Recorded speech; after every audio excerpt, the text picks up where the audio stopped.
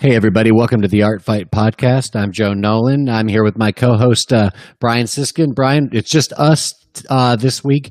You know, we had talked about having less guests instead of more guests, and then immediately we're just deluged with releases and happenings and personalities, and suddenly we just were booked for weeks with guests, which is also great, and we're blessed. We're blessed for it, Brian.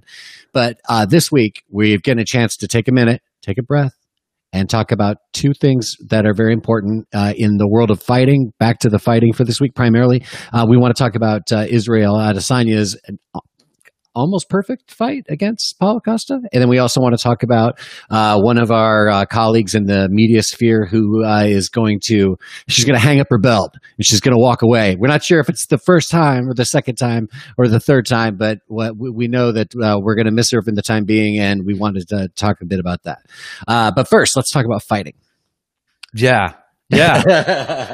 Well, I mean, geez. We can talk about art first. We can do art, fight, but I guess fight art feels better right now. Yeah. Hey, well, thanks for the awesome intro, Joe. And for me, it's I think also, you know, sometimes maybe we don't have quite enough time to talk about ourselves. You know what I mean? Yeah, that too. Like we should have ourselves on as a guest sometime. Joe, what do you think about this? There's I think it's like a series. I really need to go back and look at it because it's frankly, it's actually fascinating, which is this series about Garth Brooks. I can't remember what it's called, but it's on Netflix. And all I've seen is like maybe the first couple episodes that's basically just about him becoming, I think by the end of the episode that I saw, it's like swinging on a rope in a stadium, fucking, you know, Kiss. Kiss level, Yeah. you know? And it's a pretty fascinating documentary. But the thing I always found fascinating about Garth Brooks is when Garth Brooks tells you about Garth Brooks. And because of Garth Brooks talking about Garth Brooks, my brother and I came up with this whole like thing. It's almost like the tattoo codes in MMA or whatever, where you're like, this guy's more tattoos. That means that, you know, he might win this fight because the other guy has blue tattoos. And it's kind of the same thing where if you're some type of celebrity of some kind, once you get to the point where you speak about yourself in third person, then that's a stratospheric place to be, Brian. Yeah, that's the level. I mean, it seems like you almost it does. I will say though that when people are sort of superhuman, you can kind of at least place it as sort of like a mechanism or sort of a thing that they've done to sort of regular guy themselves in some way. Like I think about, I don't know, you almost have to be so ridiculous because you are kind of ridiculous, like Shaquille O'Neal or something, right? Like, it makes sense coming sometimes, I think, from people that are, you know, the mega stars or, you know, people that are just these kind of phenoms, because I mean, ultimately they are talking about this apparition that exists for everyone. It's a good point. Yeah. And somebody like David Bowie is smart enough to like take the need for that and like blend it seamlessly into his actual work life. You know, and literally psychologically, you know, make people fall in love with Ziggy Stardust, so maybe David Bowie can get a break. You know? No, exactly. I mean, I wonder how many people. It's got to be countless, right? Because all these sort of, I mean, obviously in the celebrity sphere, right, or whatever, everybody does these kind of relationships that are kind of just part of climbing their little network or ladder or whatever. It's like a, I don't know. It's an institutional weird thing, I think, in that world. I don't really know, but I guess when you think about you know, like sometimes you have to like recognize the world that you're in and ultimately the language of the world that you're in and what works and what flows. And so I think that it is like, where that bleeds in and where it doesn't to your actual life. But I wonder like how many relationships and sort of rock music or, you know, acting, whatever, Hollywood type people, how many are because one person was this megastar and then this other person just, you know, like some George Clooney type figure or whatever. And then the woman is, you know, like enticed by all this and then eventually is enduring the reality of this other like how many layers of somebody you'd have to unpack. Like if you lived with, you know, I don't know, Paul Stanley or something. Like, wouldn't it just? I mean, I guess we've seen some of this on some of these ridiculous shows or whatever, right, but like you can't believe those. This is the most kiss heavy show we've done. Yeah, I just like to make Belgian waffles. Like, I wear a candy cane apron because I love a good candy cane apron. Yeah. Who doesn't love a candy cane apron? Yeah. Paul Stanley loves a candy cane apron. I think, I'm reminded though that Garth Brooks himself actually made a pop album under the persona of someone named Chris Gaines. So even he like literally tried that, even though it was, almost like a pop cultural like icon is at this point, because it was so crazy. and he's still such a huge star that it's like, you remember he did this really weird thing? So, I just remember being relieved that he just, I usually see that kind of thing as an indication that somebody's kind of lost it. You know what I mean? Like this whole thing has sort of collapsed them. So it's the brown dwarf period of the career. Right. So the only thing for me was just realizing like, no, actually Garth Brooks is actually still, he knows what he's doing. Like he hasn't actually lost his mind. In fact, he's, I think, toying in a high art way with a lot of people and a lot of things too sometimes. Yeah. No, he's clearly been built to last, and a lot of people didn't believe that. So I had no idea we would talk this much about Garth Brooks. Fucking cowboy hats off to Garth Brooks, motherfuckers. Yeah. So cheers to Garth and to Chris Gaines. We're happy to have you here with us today, fellas. Hey, I'll tell you, somebody who might need to come up with a new persona very soon, and well, he's already got one, so he'll have to come up with more. But Israel Adesanya is a global superstar who just maybe he definitely put in one of the greatest performances in UFC history. Yeah. So, I mean, I like to try to make our addressing of anything related to fights in this way sort of at least tip the hat immediately to people that are in our audience that don't really get into this stuff. You know what I mean? So I sort of want to start Thanks for waiting till now to cut this stream off. Thanks. Yeah, right. So, yeah. So, thank you. I think that as I'm seeing it right now, it's kind of like it's actually quite funny in a way. It seems almost bad to make this comparison in sort of a stereotypical way or something, but I actually feel like he is on a level that is, as a person, this fighter, Israel Adesanya, I think that he is on the level of like a Fela Kuti or like a Miles Davis or somebody that is sort of coming. He's still pretty young.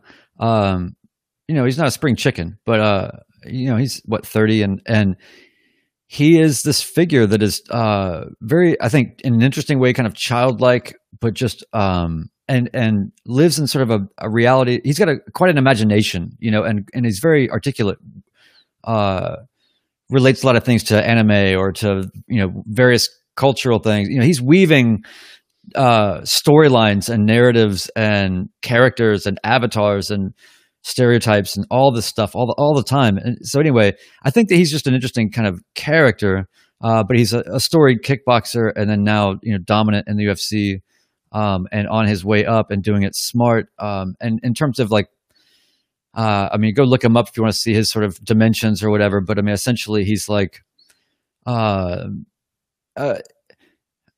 before I say the next thing, it's sort of like, how certain people's like their bodies are made for certain things, or like, a dancer in a particular style that is serving a particular role, a certain body type will sort of carry the day more relative to the gestural things they're trying to accomplish, or I don't know, like sometimes just things seem to work and kind of fit. I feel like he's got like these sort of video game sort of perfect stature and build and skill and response and quickness and accuracy. Like he's just this kind of video game like character, which he kind of lives in that world too, so he represents to me something that's strange in the sense that it's like this fantastical sort of thing meeting a kind of this Anderson Silva new reality. It's like an AI enhanced Anderson Silva. Yeah, the thing I'm most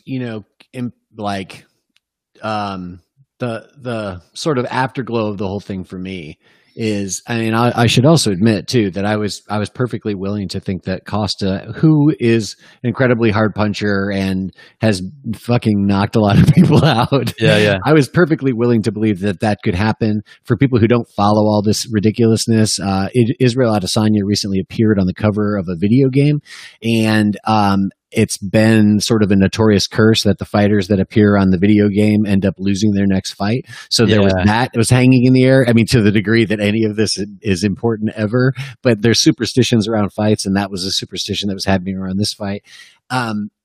It wouldn't be the first time that we saw a really skilled guy get taken out by somebody with aggression and power. And that was the beauty of this fight, really, was it was sort of like the classic martial arts matchup. Not quite. I want to give Paulo Costa his day. I mean, I think he's a black belt in jiu-jitsu, and he's obviously a talented striker. So he's 100% a accomplished martial artist, of course. But Israel, especially on the feet, is potentially an exceptional striker, perhaps one of the great strikers of the sport ever. That kind of thing is where we're looking at with Israel Adesanya. So this really turned into a thing of, can somebody with fucking insane level technical skill take on somebody who has some technical skill but is really gifted with all the other stuff? You know what I mean? Like, does technique really live up to what everybody says it does in the martial arts world? And Israel Adesanya fucking literally hammered that one home and said definitively, yes, it makes all the difference. And I mean, it was really a thing of, to a large degree, it was really just a thing about, distance control and footwork. I mean, Jack Slack is a commentator that I really like, a guy out of Britain, and he was the one, I think, who commented that for him the problem was that Costa got frustrated and basically like his spirit was broken by the fact that basically no matter what he tried, he couldn't hit Adesanya, and at the same time Adesanya was hitting him. And he's like, if you're trading like 2 for 1 or even 3 for 1, like, you're in the fight, you know what I mean? And if you're Paulo Costa, that one might be all it takes, you know what I mean? Mm-hmm. And he's not afraid of getting hit, but something, might have happened when just time after time, Israel Adesanya is just circling away. And now suddenly he's, giving just enough, feints and all this stuff that Costa can't really charge him, and is hesitant. Mm-hmm. Now he's getting hit again. It was one of those kind of fights. It was a beautiful fucking display of everything that, in terms of the fight itself, everything that you could want, I think, in this sport. This is why I watch this sport.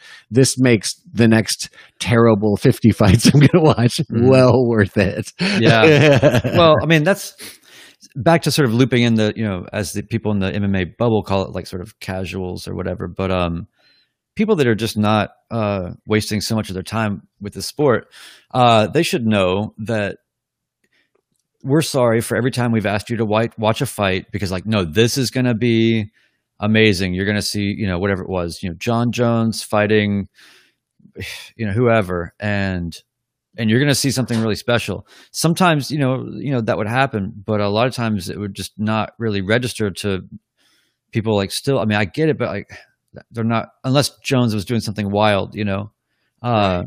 So there's something about what's happening now where I think that you can, put your money on, like, that you're going to be able to watch something that is of a level that is rarefied and should just be accepted as, like, forget about the competition of belts and accolades and all the things. It's like, once you've gotten to a point where you've developed yourself and your style to that, just, to that level, then it's going to speak.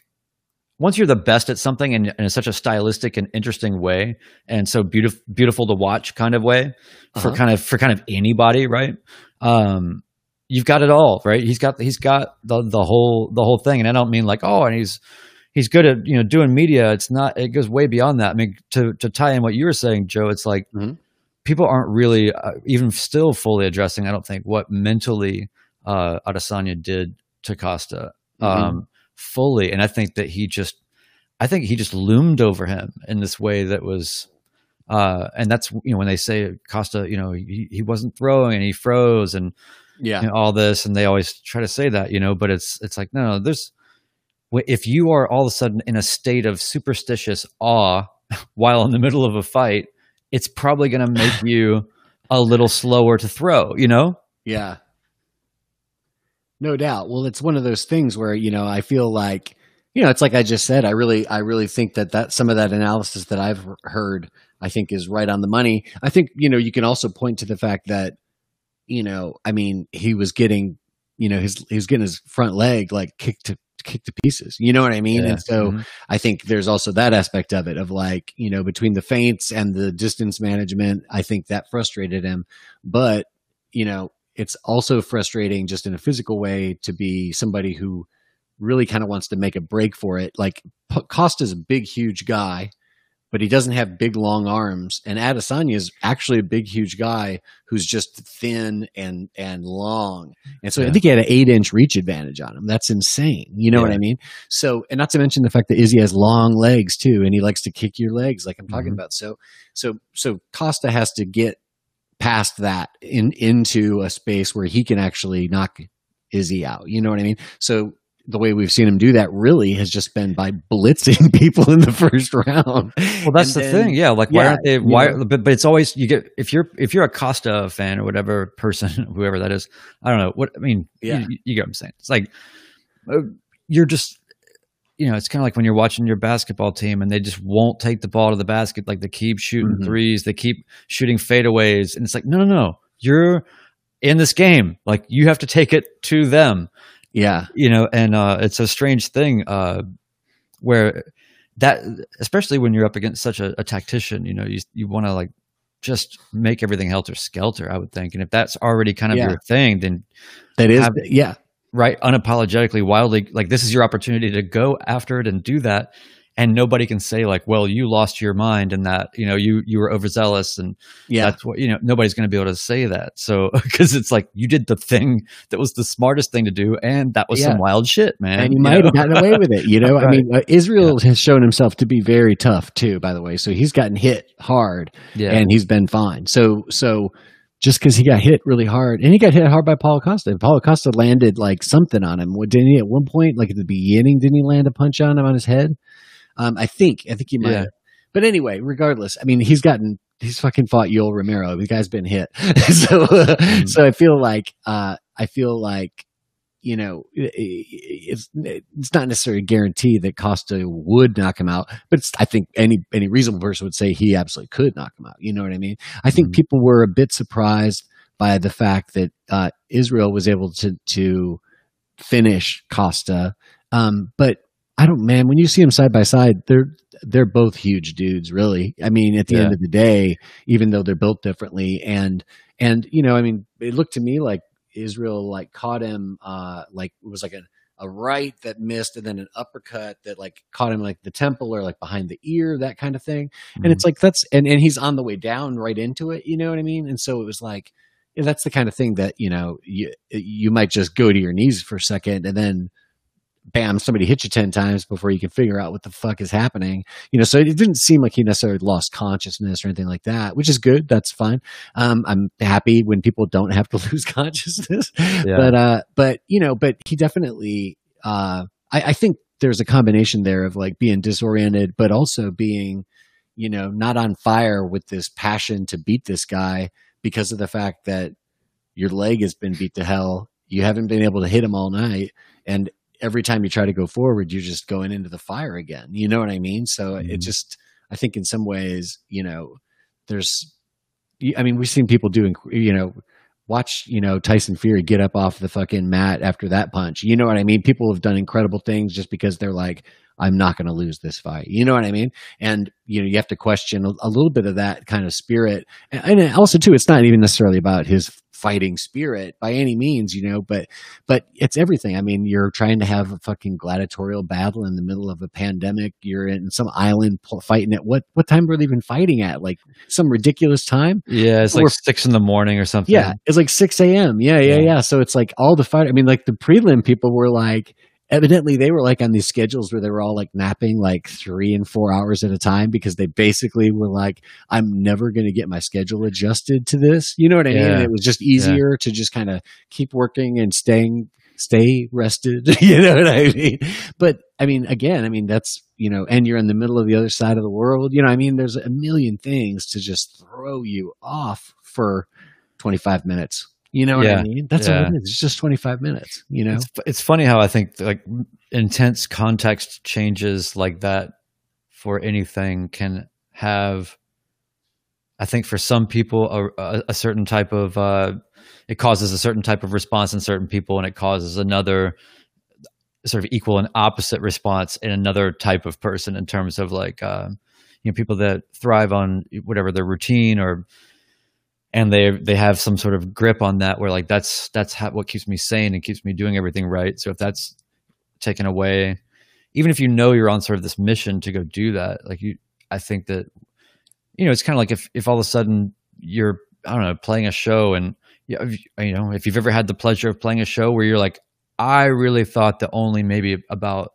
you know, 100 people would be here tonight at best. And it ended up being this like insane, you know, like people, you can kind of rise to the energy of those kind of changing 100%. Circumstances, or it could be like, oh, we actually really didn't rehearse as well as we thought. Yeah. You know, oh fuck, there's people here. Whereas like you probably would have played equally or better. It's not about. No, it's always better. No, it's I in my experience, I feel like, you know, when you play live, you get superpowers anyway. I'm like knocking on wood as I'm talking about this stuff, but I feel like you get you know, there's something, just the thrill of being in front of people. I mean, frankly, it's nerve wracking, and you can use all that nervous energy to help you think faster. It's almost like with athletics. I mean, a lot of times they'll talk about the idea of like a bad practice is a good game, you know, and that kind of thing. And it's like, I don't know. I always feel like the show almost always is like better than what I thought it would be, just because it's the show, you know what I mean? And because you get all that free energy, you know what I mean? And like you say, when you show up at a place and all of a sudden it's like, whoa, you know, this is a nice setup. I can hear myself sing. There's people in the audience. And it's like, because none of those things are necessarily there anytime ever, you know? Yeah. Suddenly it's same like, time, I'm being treated like a human, and, maybe somebody's even going to make some money, and you know, it looks great. It sounds amazing, and people are paying attention. It's like, wow, this is incredible, you know, because you usually get some of that, you know, but it's really the exception to the rule when you have all that stuff. And I think, you know, like you say, maybe on some level you could get unnerved by that. One thing that I've been thinking about recently is that I've never ever really enjoyed recording in like formal recording studios. I've really never enjoyed that, you know. I've liked it better at times than others. I feel like I've done lots of good stuff in them, but you know, so it's not like it gets in the way of the work or whatever. But man, I just always feel so much better at some kind of remote sort of setup, or at like a home studio, you know what I mean? Or maybe at like a smaller, like professional, like boutique studio of some kind. That's actually kind of the whole point of it, is that it feels more like that. It feels more like a place you can just hang out and make music, you know. But to me, it's like, I just feel like, you know, that vibe when you're recording, you know, I don't want all that formal vibe when I'm recording. I want it to just be chill. I just want it to be kind of just a very mellow scene. You know? Yeah. Well, I mean, like, have you ever been like, there's this one studio that I went to many years ago. My first sort of experience, I think, with what you're kind of talking about, where it's like, this is too much, man. You know, I can't. Luckily, I wasn't a musician on this, but I was sort of working with the drummer on this project, and this is back in the '90s in Seattle. But there was this Bob Lang Studios, which is off.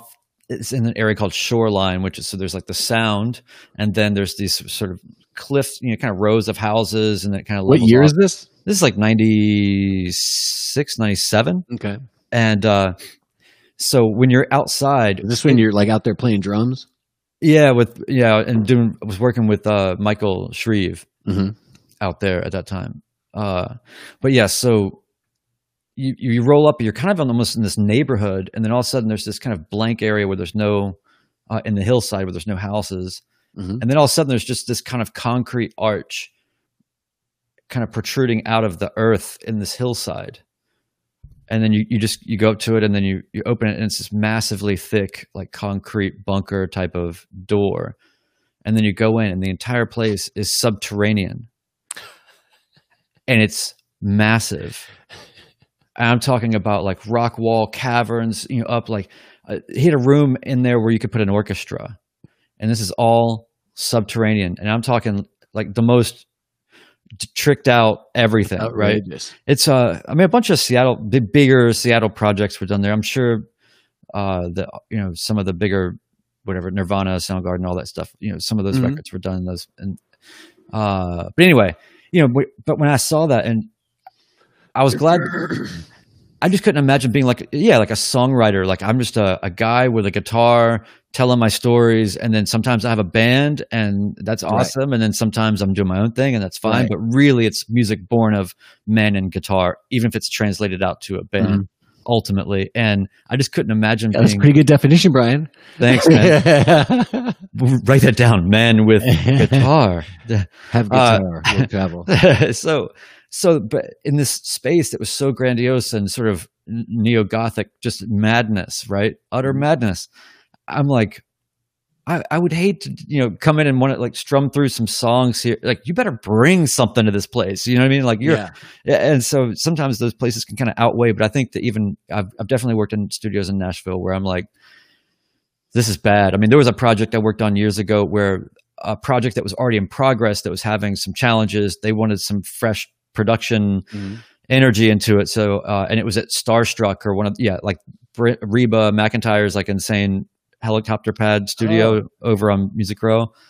And I went in there. I'd never been in there or worked in there. And I was just like, this is, it feels like you're in like a giant 90s RV that has faux marble and makes records. Like, it's this weird, I don't know, but it's a huge, beautiful. I mean, the microphone collections and all this. You're like, oh my God, like this is a freaking museum of electromagnetic mystery, but also like, get me the hell out of here. And when I came into that project, the first thing I said after working there one night, I was like, we got to go somewhere else, man. And it's like the studio you could dream of, So anyway, I feel you on that. Like, it's a weird thing, and environment means everything. And so if we're trying to loop that back at all to sort of the fight scenario, those drastic changes, I mean, I think that some people are rising to that context. Cause I mean, they're getting out in Abu Dhabi in 120-degree weather or whatever it is. And it's like going to the moon, or something, or Mars or whatever. It's not just like, oh, this was a long plane ride. Right. Yeah. No, I agree. We've said it before, and I think it's sort of could become normal now, but it's important to remember that, that's how all this stuff is happening. And it's important to remember that, like, not only for UFC fighters, but really for workers around the world listening to this broadcast, it's really a time when I would love to see more work. Now I know it's hard because I know people are afraid about losing their jobs, and it's also a time when it's more crucial than ever for many of these people to be doing their jobs. And if those people got together and decided not to do their jobs, they would have a lot of fucking leverage. It feels like it'd be great to see more of that, instead of seeing like stuff like, I can't remember, one of our media friends on, it might've been Trent, and on somebody on Twitter, posted something about, what's her name? Jessica. She just had Clark. And how, like, I don't know what her second job is, but evidently she has a second job. And he's like, you want, basically like, this girl is like, this is all these things she's doing. She just traveled around the world in pandemic to have this fight and all stuff, and she still has to have a second job. Like, that's how much she's getting paid to do this. And she's winning. She's winning too, by the way. She's got a very cool Instagram. Yeah. So it's like, it's not like she ain't doing it right. She's doing everything right, so. Well, it's a weird world right now. I mean, I don't know how much they're affected by not having a gate and all that stuff, but I'm sure it's very expensive to do all this, but I think they've probably got it in the coffers, and they're nothing without these fighters. So, yeah, it's a whole thing. And then, if we want to sort of switch gears a little bit, I mean, I think that also in terms of just what it is to be working right now, and then pursuing your passions, and then also trying to figure out like how can I make a buck and also not go insane. Right. People are reevaluating a lot of things about their personal lives, or how they're functioning right now. And I was kind of struck when sort of the greatest of all time mixed martial arts photographers, Esther Lin, sort of announced her walking away from MMA fighting. And great segue, a long career, right at 5:30. Perfect. So perfect. Right. Really seamless, baby. Dude. I gotta say, that's like one of those. Like, I see these things. I got to see this head kick in slow motion. Yeah. So anyway, I think that she's someone that I how you can just tell sometimes people are kind of your kind of people. I really, I feel like she's just got a good vibe and is doing a lot of things that are the right things. And how much do you relate to her as a photographer, Brian?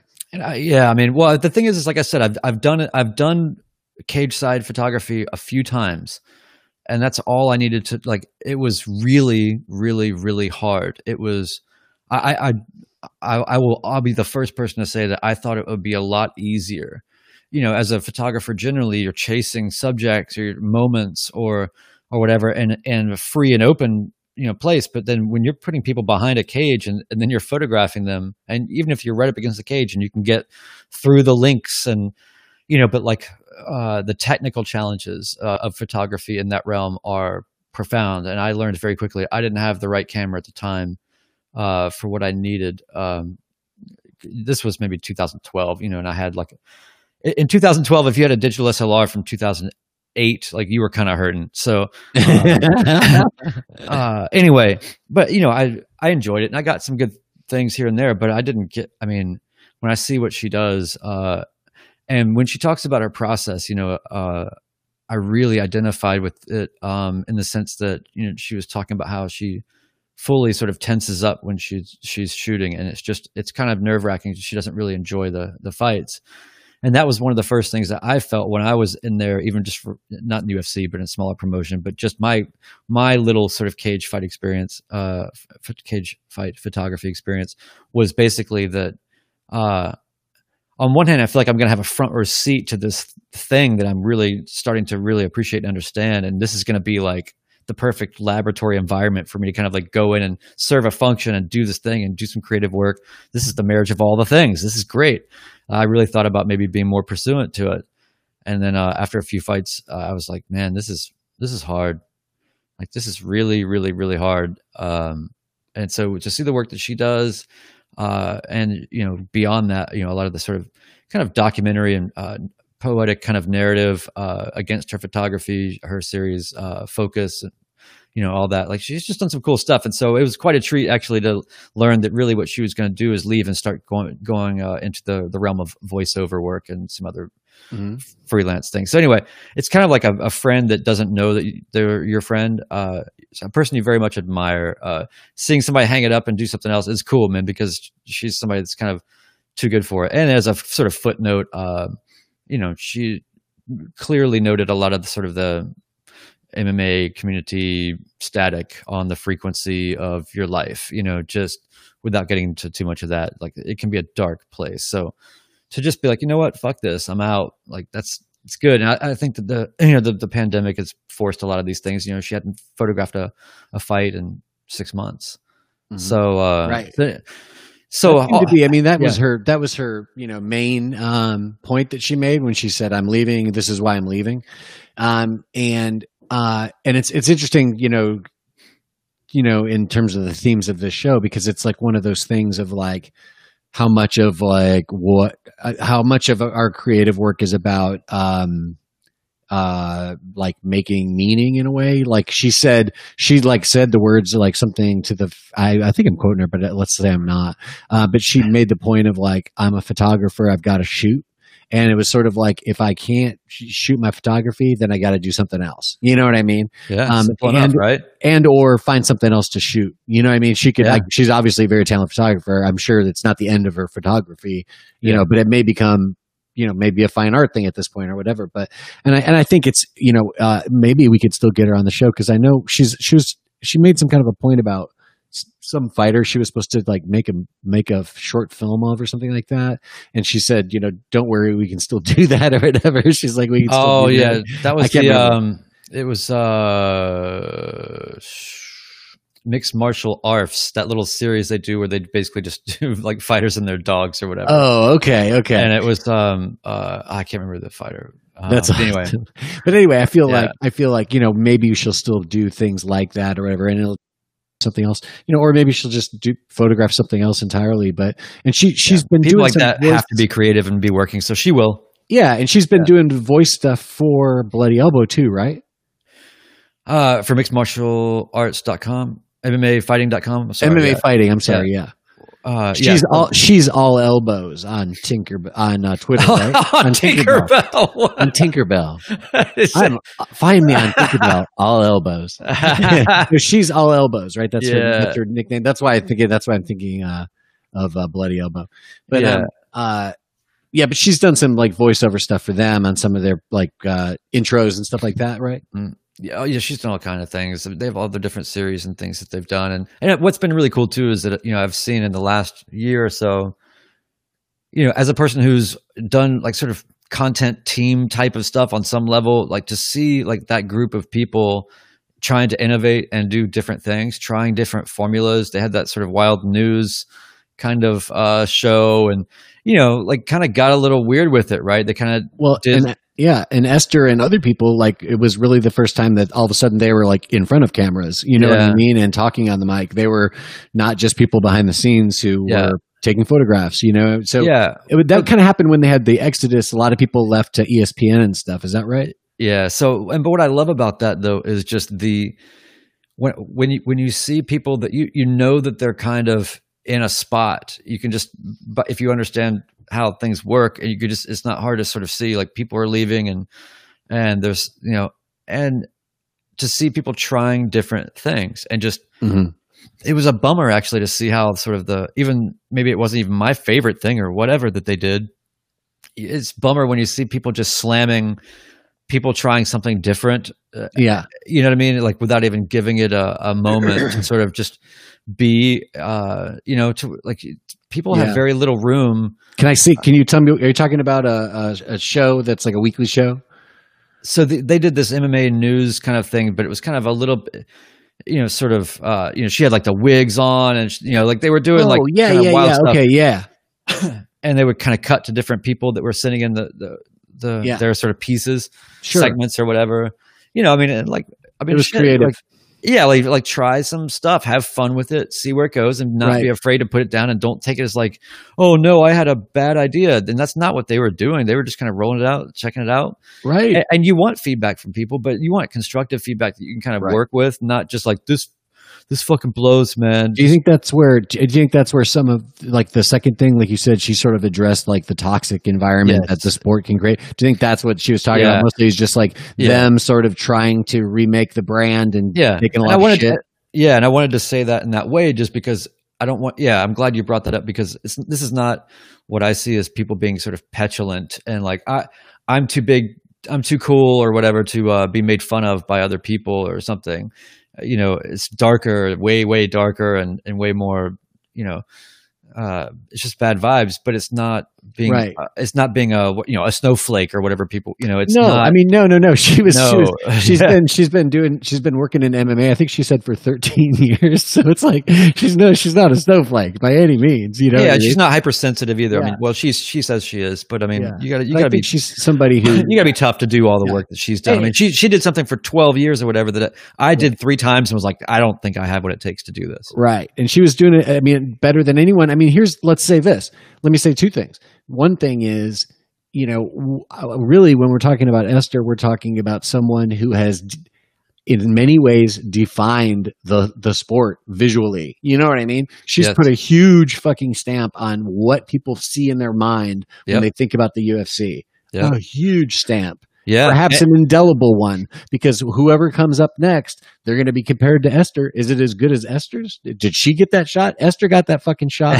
You know what I mean? So, so we'll see what happens, and good luck. And I hope some great photographer with their own eyes and their own interests and their own abilities, can come and sort of help to start defining what that next look will be or whatever.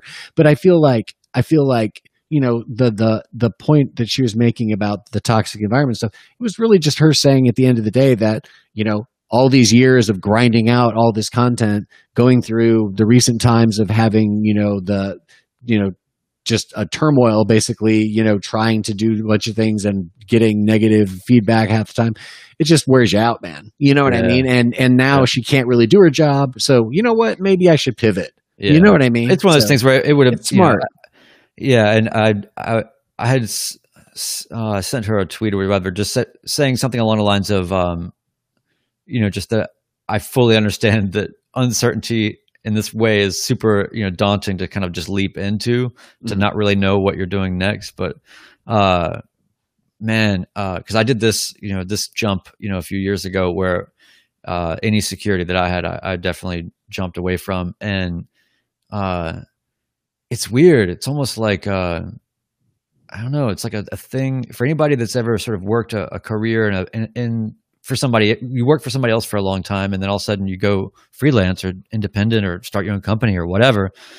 There is this, if you're already prone enough as a artist to imposter syndrome and, all these other considerations that, I think that she's even stated that she feels sometimes, which is, to us seems ridiculous, people that have observed her talent. But, it's like how this is the only choice to make in your life. This is not, you realize quickly this was the only thing I could have done. It's not like, I'm sure I survived this thing. You get out of it enough. It's kind of like being in a bad relationship, or even just like a not great relationship that you just don't need to carry on anymore or whatever. Yeah. I'm not saying everything has to have this tonality of you'll do to trauma. You'll do whatever it takes to never go back there again. And I feel like, but I think that's part of the difference. I think I know people who freelanced and they could not get out of freelancing fast enough. They would never want to freelance again. They think it's insane, or they think it's crazy or whatever. They've actually tried it, and they just were like, fuck that, man. And I think that, for people like us, it's really a thing where, for me, I just sort of happened into it. I just, moved to Nashville. I got my first songwriting, publishing contract, and that ultimately any money that was generating would be a 1099. So it's like, you're making money as a self-employed songwriter. So that requires taxes and all this kind of stuff. And I learned that as a young adult, because I just suddenly that was there. And then pretty much just for the rest of my life, that part of my tax return just got bigger and bigger. But it was more complex. It was always there. And there was always a part of me that understood that, hey, you're doing this thing over here that's just yours. You know what I mean? And on some level, you can make it whatever you want. You know what I mean? And it's like, oh, okay. Hey, you can just create your own work and then create work. Hey, Joe. Yeah. Haven't you recently created some work that you would like to talk to us about and this share? Is nonstop segues today. I'm just trying to. I'm looking for I'm just slow pitches just coming right out of the plate. I'm like, bam. Yeah. It's next subject. It's the same muscle as whatever makes sort of dad jokes. Yeah. I am. No, but that last one was really good though. That last one was like the Alvarez knockout. So yes, I do. I have some new music out, Brian. I have a new single out. It came out on the solstice, and it's called Lone Wolves Together. Lone Wolves Together. It's a song about togetherness and being alone, but being together alone. And it's now streaming at all your favorite platforms, and you can watch the video on YouTube. That's awesome. There you go. Follow me on music platforms. Stream my music. Do it. Yeah, or you can buy stuff.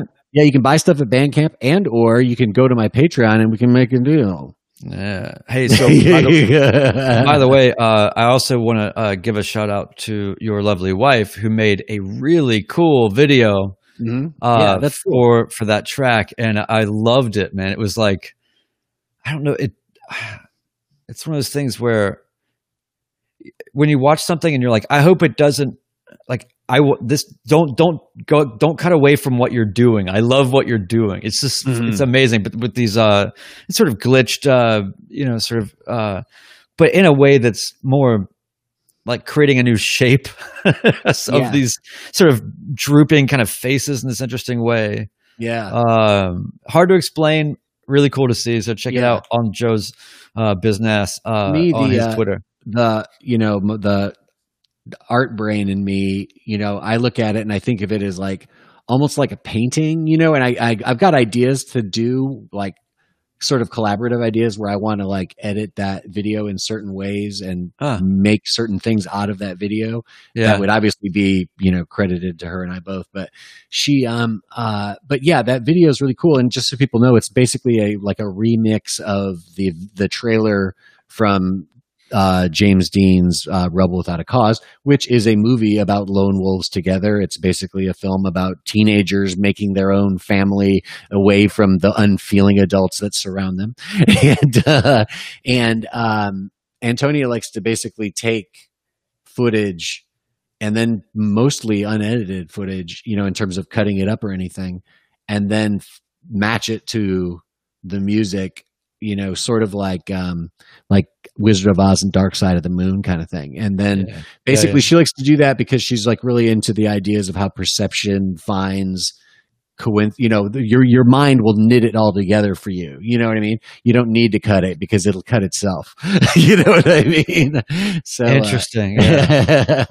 So, and obviously the theme matched and the effect is fantastic. And I love the simplicity of the aesthetic overall, the fact that it's just like one effect applied in one way. And I love the persistence of the fact that it's just like, that's the video. You know what I mean? It's not like you say, it's like, this is cool, just let it run. Yeah, exactly.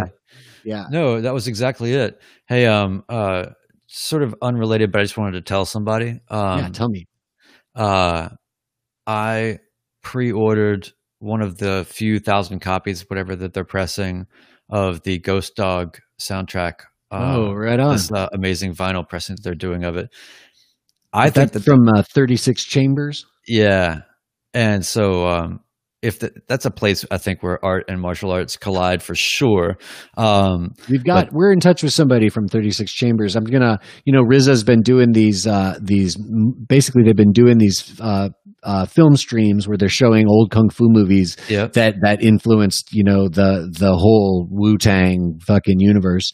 And on some of them, it's been him and a guy from like the director of a cinema out in LA, and I'm not going to say his name right, so I'm not going to say his name at all, but I've been in touch with him, and the next time him and RZA do one together, hopefully we'll have him on. I'd love to get RZA on, but right now I'm in touch with the other dude who's a great film scholar and a really cool commentator as well. So it's been really fun to watch those, man. I've seen two of them, I think, and they're really funny, man. Really good and really informative, you know what I mean? Like you learn a lot about the music, and you learn a lot about like why these kids like on Staten Island were watching all these kung fu movies. Well, they're really strong with their whole sort of presentation too. It's not like you get the Zoom link or something. You're like, this is like you get like they've really done a great job of how they're sort of curating and laying it all out and all that's very thought out and very intentional and really beautiful the way they've kind of put it all together. Right. But so like and this record, I mean, I will go on the record right now, and I have before, and I will continue to do this, but I believe that it is possibly one of the best, if not traditional film scores, but I mean, ultimately film score records. The Ghost Dog soundtrack is, it's transcendent, man. And it lasts. It's forever. It's timeless. It's all that.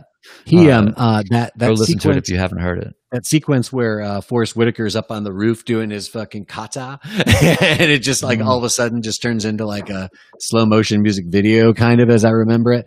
But I love that movie theme so they much. play on that rooftop when he's doing his moves and stuff, it's like, man, this is so badass. It's such a good movie, and Jim Jarmusch in general always manages to get some really nice soundtracks. But the fact that he worked with RZA and RZA just destroyed that soundtrack, it's like it's not a surprise, and it really shows like what, another good, like Neil Young did a great soundtrack for Dead Man, which is a really cool bookend to Ghost Dog. Like those two movies together, all these crossing streams, it's unbelievable. Yeah. I another key sort of element of Ghost Dog, the film, if you haven't seen it, is these sort of homing pigeons. And I'm not gonna lie, man. When I was in New York the last time, and I had this place in Queens, we had the second floor, but we had the of this kind of house in Queens, but we had the roof access of this building, but nobody else could be up there, and it wasn't much to speak of. But I was like, this is a perfect place to do it, like to have our own homing pigeons. Just like do it. Just go deep into that world. Get a pigeon. I did a lot of research at the time, and it is fucking crazy, man. Like hasn't somebody done a documentary who's done the definitive documentary on this whole phenomena? I mean, it's like the culture of pigeon keeping in New York. All of it, right? Yeah, I mean, because it's insane from the cultural side, but also like the science and the. Yeah, that's really interesting because, like, you could probably tell some kind of wild narrative. Like, think about the pigeon, like in the story of Noah's Ark. The pigeon's been with us for a long time. I think that's a dove, actually, but we can say they're the same thing. Well, anything that's in the Bible, we can kind of always modulate to suit what our narrative is at the time. And right now, that's what we need it to be. So carry on. Yes, pigeon it is. The pigeon, the saint of pigeons. There must be a saint of birds somewhere. Well, hey man, so we should probably wrap it up here pretty soon. But is there anything else that you wanted to make sure that we got to today? No, not that I can think of anything. I can't think of anything else. I worked on a cool book project this week, Brian, and if I get this book to happen, I'll let you guys know. But there was I became aware of a call for manuscripts basically from this company that makes these really interesting chat books. And they basically started saying, we would like something like this or something like that. And I had these photographs of Colonel Parker's old house/office that was up in Madison, right? So this is, if that doesn't ring a bell, this is Elvis's longtime manager had an office/house up in Madison, in north of Nashville, in this neighborhood of Nashville, and north of downtown. And a few years ago, 2017, they were going to knock it down for good to put I think a car wash in there. And John Carter Cash, Johnny Cash's son, stepped in and basically stripped the interior and stripped the exterior of the building with the idea that it needed to be preserved. And then the rest of it was torn down. But before it was torn down, it became this really crazy shrine where like all these people from all over the world, because there's fans from music fans from all over the world in Nashville, they fucking find out about this shit going down with the King's house, because Elvis used to stay there. He used to park his fucking pink Cadillac there when he'd be in Nashville. So all these people go there and they just decorate the place with all these, like, somebody put up this banner that had flags from around the world on it, and there was like photos of Elvis left at the site and graffiti and all this stuff. Anyway, so I took a bunch of photos of that. Oh, great! And and I kind of whittled it down to a small number, because they said basically that they wanted a certain number of images/pages worth of stuff. Mm-hmm. So I did that. And then I wrote this fictional origin story about Elvis, about E. Okay. Just I call him E. And just how he basically grew up, was born in Mississippi and then basically made it to Nashville, to do his first recording session in Nashville. Cause he has his famous beginnings at Sun, but then his first major label deal is with RCA in Nashville. So, anyway, it was a fun project, and it's kind of the reason I want to bring it up isn't just to talk about this thing that may never even fucking see the light of day, but it's really just to say that like one cool thing about this, just in regards to like these sort of processes that we're talking about, is lately there's been a couple of things I've done where I've just sort of seen, I've seen the right space for a project, and usually there's some kind of a time component, and I'm like, you know what, I'm going to go ahead and put this thing together because I know because I've already been thinking about what could this be. I could do something, I could do this, and now it's like, well, that'd be perfect. So fucking just do it, get it done, and use this opportunity as a.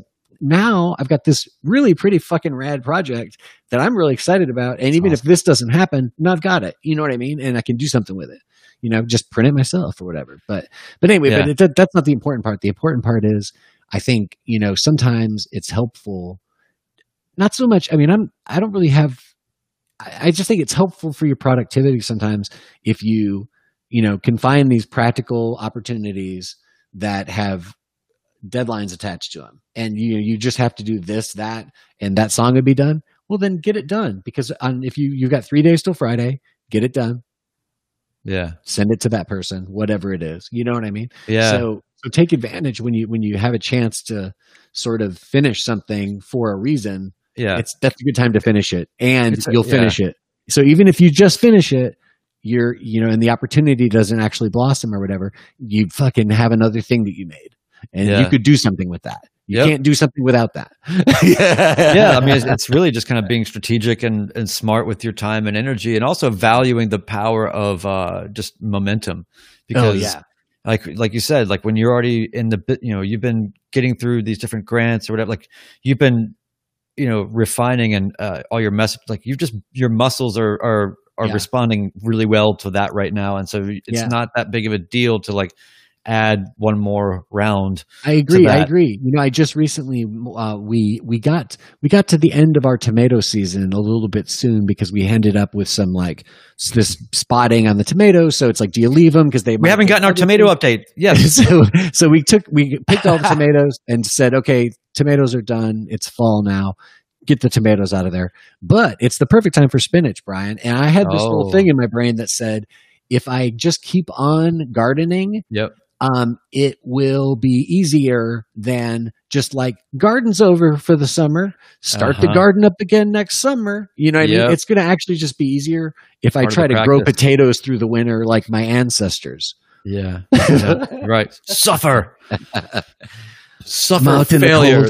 It's raining and cold, and I got to get the fire potatoes. It is disrespectful if you do not fail equally as the people before you. Forward 4 months, and I'm like Richard Harris on a bad day. Oh man. Well, let's get on out of here, man. I really appreciate everybody listening and watching, and we're still working on our little transition here, but thanks for hanging with us. We've got a few people in the works. Oh, by the way, too, people, if you guys aren't watching Robin Black live on Twitter and or on YouTube, I think, if you're not watching him like during these Bellator broadcasts, like you got to watch him. Missing gold, yeah.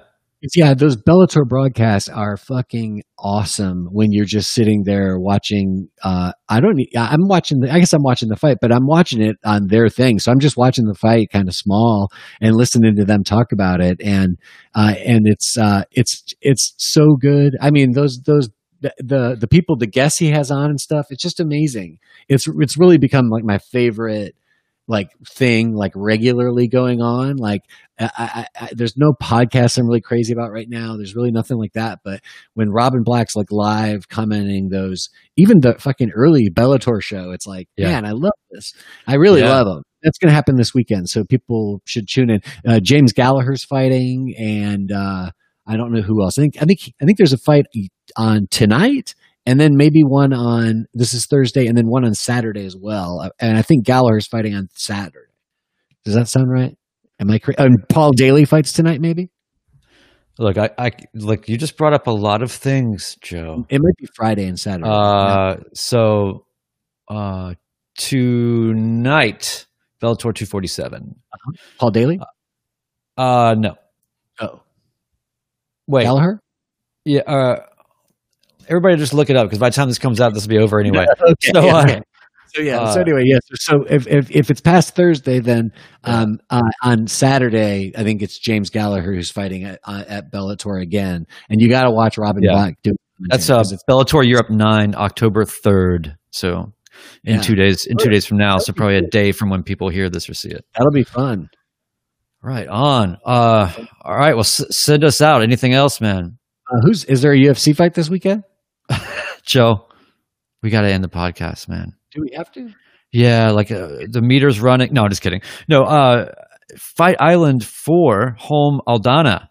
Holmes fighting. I want... And Durandamy Pena. That's actually... I'm interested to see what Pena's going to be bringing. I love Pena, and I really hope she does great. She's actually like one of my favorite fighters right now. I was really happy. I wasn't really paying attention, and when I saw she was coming back, I saw her do this big, long interview the other day, and I was like so excited to see her on the card because I'm obviously not paying much attention to the next card. I'm still like in Costa land. But I also love Holly Holm, and there's just so much to love about Holly Holm. I feel like sometimes her fights are less exciting than I want them to be, but sometimes they're incredibly exciting. Like it's kind of like a 0 to 100. But she's lost her her last 4 or 5 fights or something, right? I mean, it's so weird that she's headlining. It's also, I mean, the card is also kind of a weird like. Like sometimes when you get sometimes your leftovers at the end of the week kind of marry together more nicely than others. You know what I mean? It kind of just feels like it kind of worked out, like where it's like that's a reasonable assembly of food to put together and eat and call it a meal. Like that works. It's a good point. It is a little bit of a weird card, but I'm grateful for it, and I really of course, just like given her sort of her character, the way that she carries herself, and the way that she fights. I really have a lot of respect for her, and I'm always going to see her. And man, watch out for the head kick because she can still do it. Yeah. All right. Well, we're gonna get out. Guys, thank you so much, Joe. Thank you so much. I'm gonna hit.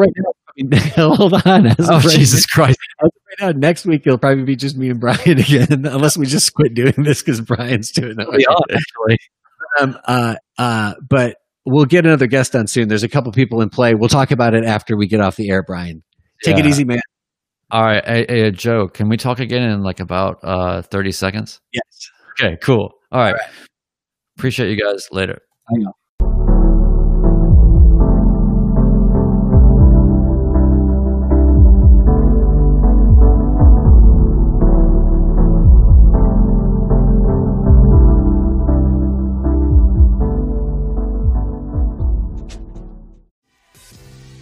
Okay guys, I love the Art Fight podcast, and I listen to every episode even though I am a robot trying to sound like an actual person. I know it takes a lot to keep the podcast going. How can I help? Go to anchor.fm/Art Fight podcast. Click on the button, the big old button that says support this podcast. And once you get there, you'll have 3 options. You can just choose the lowest level. You're going to pledge 99 cents a month to our production and help us out. Again, anchor.fm/Art Fight podcast. Click on support this podcast. All right. Thanks, everyone.